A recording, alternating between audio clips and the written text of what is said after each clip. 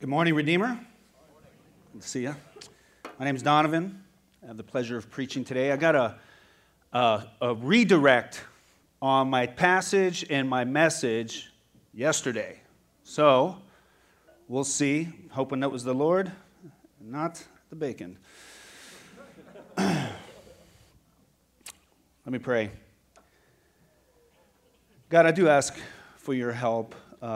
For me, for us today, that you would have compassion, that you would remind us, those of us who have been redeemed, God, of our time in Egypt. And it would cause us to rejoice for our time with you and compel us to mission with love and zeal. Amen. So we're in this series called Together, where we are looking at what are we doing and why. And last week we talked about serving members, this idea of the church loving one another, right? As Paul says, do good to all, but especially to the household of faith. And we really focused on that last week. What does it mean to do good to the household of faith? To spoil one another, right? Do good to all, yes, but especially to one another, serve members. And we really highlighted that. And today I'm going to that other part. Do good to all. That we are put here on mission to love the world. Right? Even last week when we talked about serving one another and what we would need, which was God's strength just to do that, to love our own family. And now he goes, now love the world. Serve all. Serve guests. Serve visitors. Serve the city. Serve the world. Serve unbelievers. Serve your enemies. Love them. Move toward them with love and compassion. And again, today I'm really focusing less on really our rhythms, but a posture, a heart posture, right? And this is the word that came to me. It was compassion. So I started thinking about myself and our church, and it was like, do we have compassion for the lost? Do we have compassion for the world? Do we have compassion for a nation that is growing more and more openly hostile toward Christianity? I'm not going to read you the stats. You know them. You see it on the news. Churches are in decline. And there's not just a sense of apathy and removal from the church, but actual hostility. That the church is growing to be identified as toxic, bigoted, and an enemy of the people. And how do we react to that? What is your default response to that? Is it fear? I was talking with someone the other day, and the conversation came to, why did we have kids? Not because of them, but because of the world. Like, what are we bringing them to? A wise young man here one time told me, I know why people have kids. I said, why is that? He said, because girls are pretty and boys want them. I was like, all right, that's pretty simple, right? It's basic. But you actually think about that, why? And this came to me this morning. Having children is shouting into the darkness, there is hope.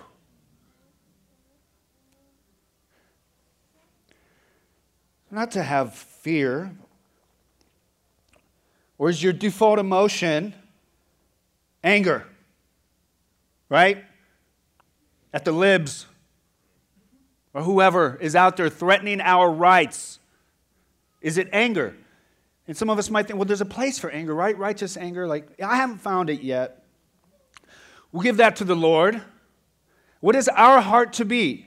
I believe it is to be compassion. Compassion. Now, I looked up the word. What does that mean? You got to look up the etymology, right? Do word study. It comes from Latin, and it means to suffer with. Not just to feel for, but to suffer with. Because when we look out on the world, what do we see? Suffering. Let's talk about sin. Sin is, in a sense, rebellion. God talks about Israel that way. It says this in Exodus 32, the Lord said to Moses, I have seen this people, and behold, it is a stiff-necked people. That's rebellion. Like, I just won't be told. I won't listen. I won't be changed, right? I'm set in one direction. It's rebellion. And in one sense, sin is rebellion. hostility. But I don't think it's the deepest sense of what sin is. Why do you rebel? Because you're blind. You're enslaved. Slavery and blindness, I think, is the deepest definition of sin. Yeah, we rebel. Why? Because we don't see. Right? We're held captive. This is Paul describing what it looks like for someone to come to Jesus. They may come to their senses, escape the snare of the devil after being captured by him to do his will. In 2 Corinthians, he describes it this way. Captivity. This is unbelievers. The god of this world, this is Satan, has blinded their minds to keep them from seeing the light of the glory of the gospel of Christ, who is the image of God. That's why they're stiff-necked, because they don't see, they're captive. It's slavery. It's slavery. And yes, there's guilt and responsibility and all that, and we can talk about that, but I don't want to talk about that today. I want to talk about compassion for the lost. What was Jesus' dying emotion? I can't pinpoint it exactly, but I know what one of them was as he was being murdered and attacked, and the world was openly hostile against him and his message. What were his words? They don't know what they're doing. It was compassion. Forgive them. Why? They're blind. They're lost. They're captive. They're captive. They're suffering. They're suffering. Captivity. Deception. Being lost. They're slaves to sin. Following the prince of the power of the air. Our default posture and emotion toward the world has to be compassion.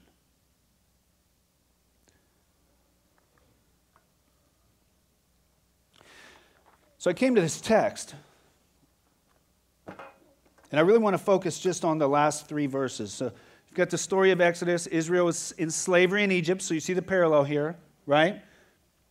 This whole idea of Israel being in slavery in Egypt is a shadow. The whole Old Testament is a shadow of the good things to come. Israel being in slavery in Egypt is a shadow of the slavery of sin. Pharaoh is Satan. Moses is Christ. The Passover is the Passover. Right? And God is about to move. Right? He's raised up Moses here. You see Moses being raised up and sent out to Midian, where he's going to be prepared. He's out there for several years. And the Jews have been in Egypt for 400 years, and much of that in slavery. And listen to this, verse 23.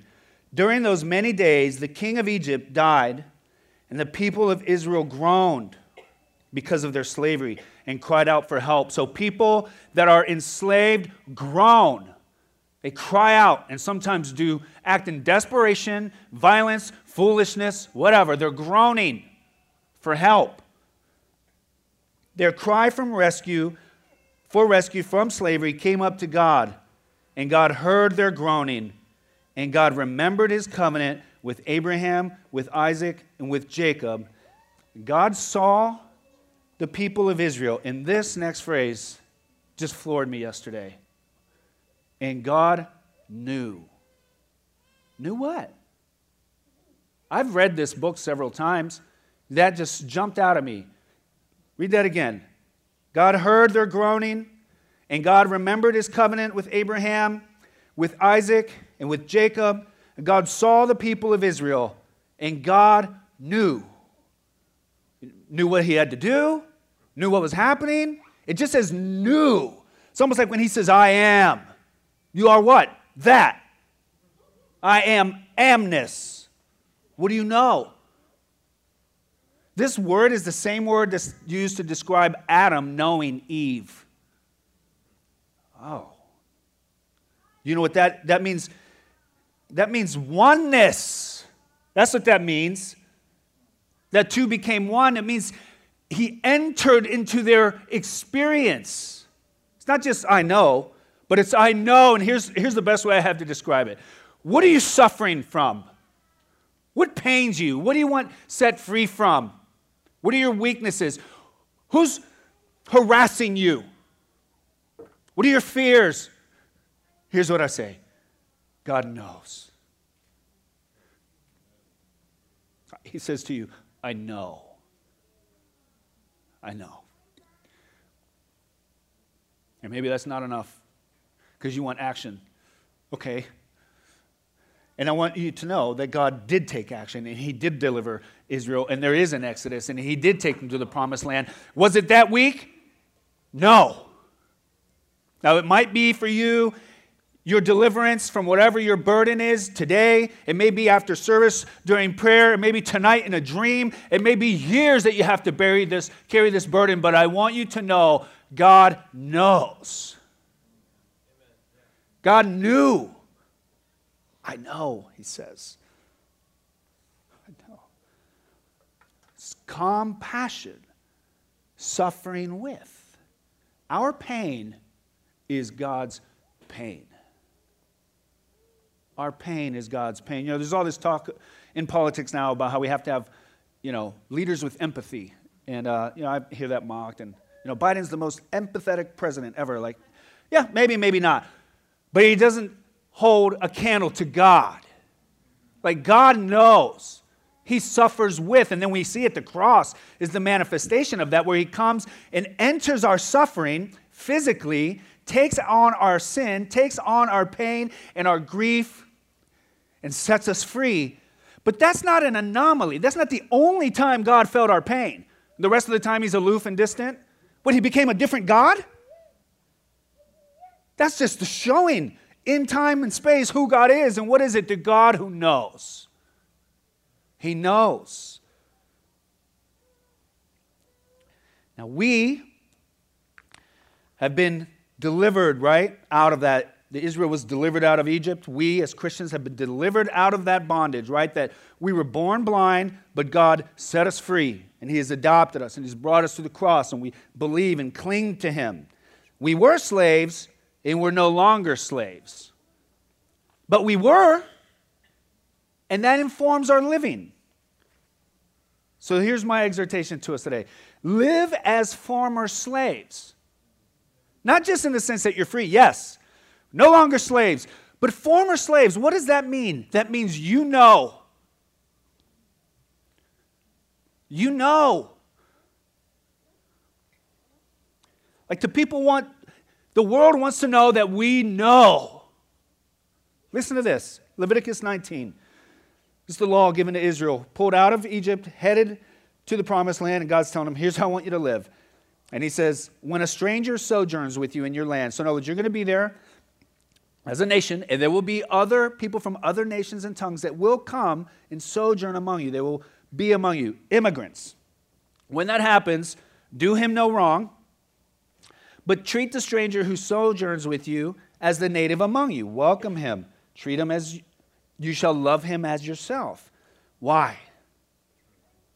For you were strangers in the land of Egypt. You were formerly captive. Do you know that?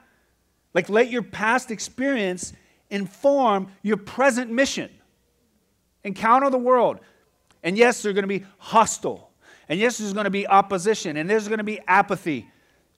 But you were once there. So live as though you know. You know captivity. You know slavery. You know brokenness. You know blindness and foolishness and running after every idol. You know not having a purpose. You know not knowing who you are. Talk about deep, deep wounds. This is what we're up against. Do you know?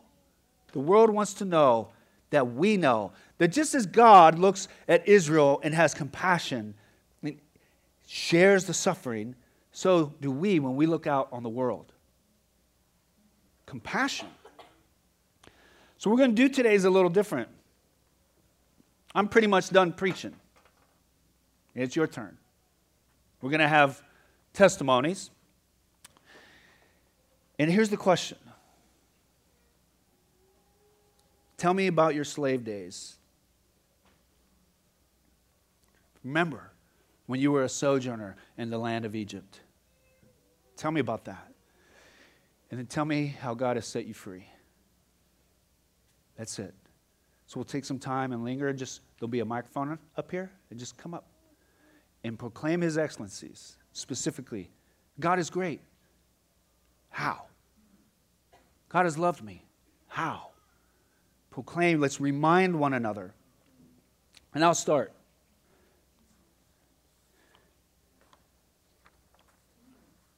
There's a lot that God has redeemed me from. This is what came to mind this week. I once was not a people. He says that in the book of Peter. You once were not a people, but now you are a people. And here's what I take. I was alone.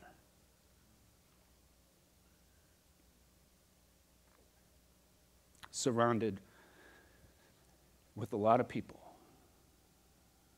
But I didn't have a people.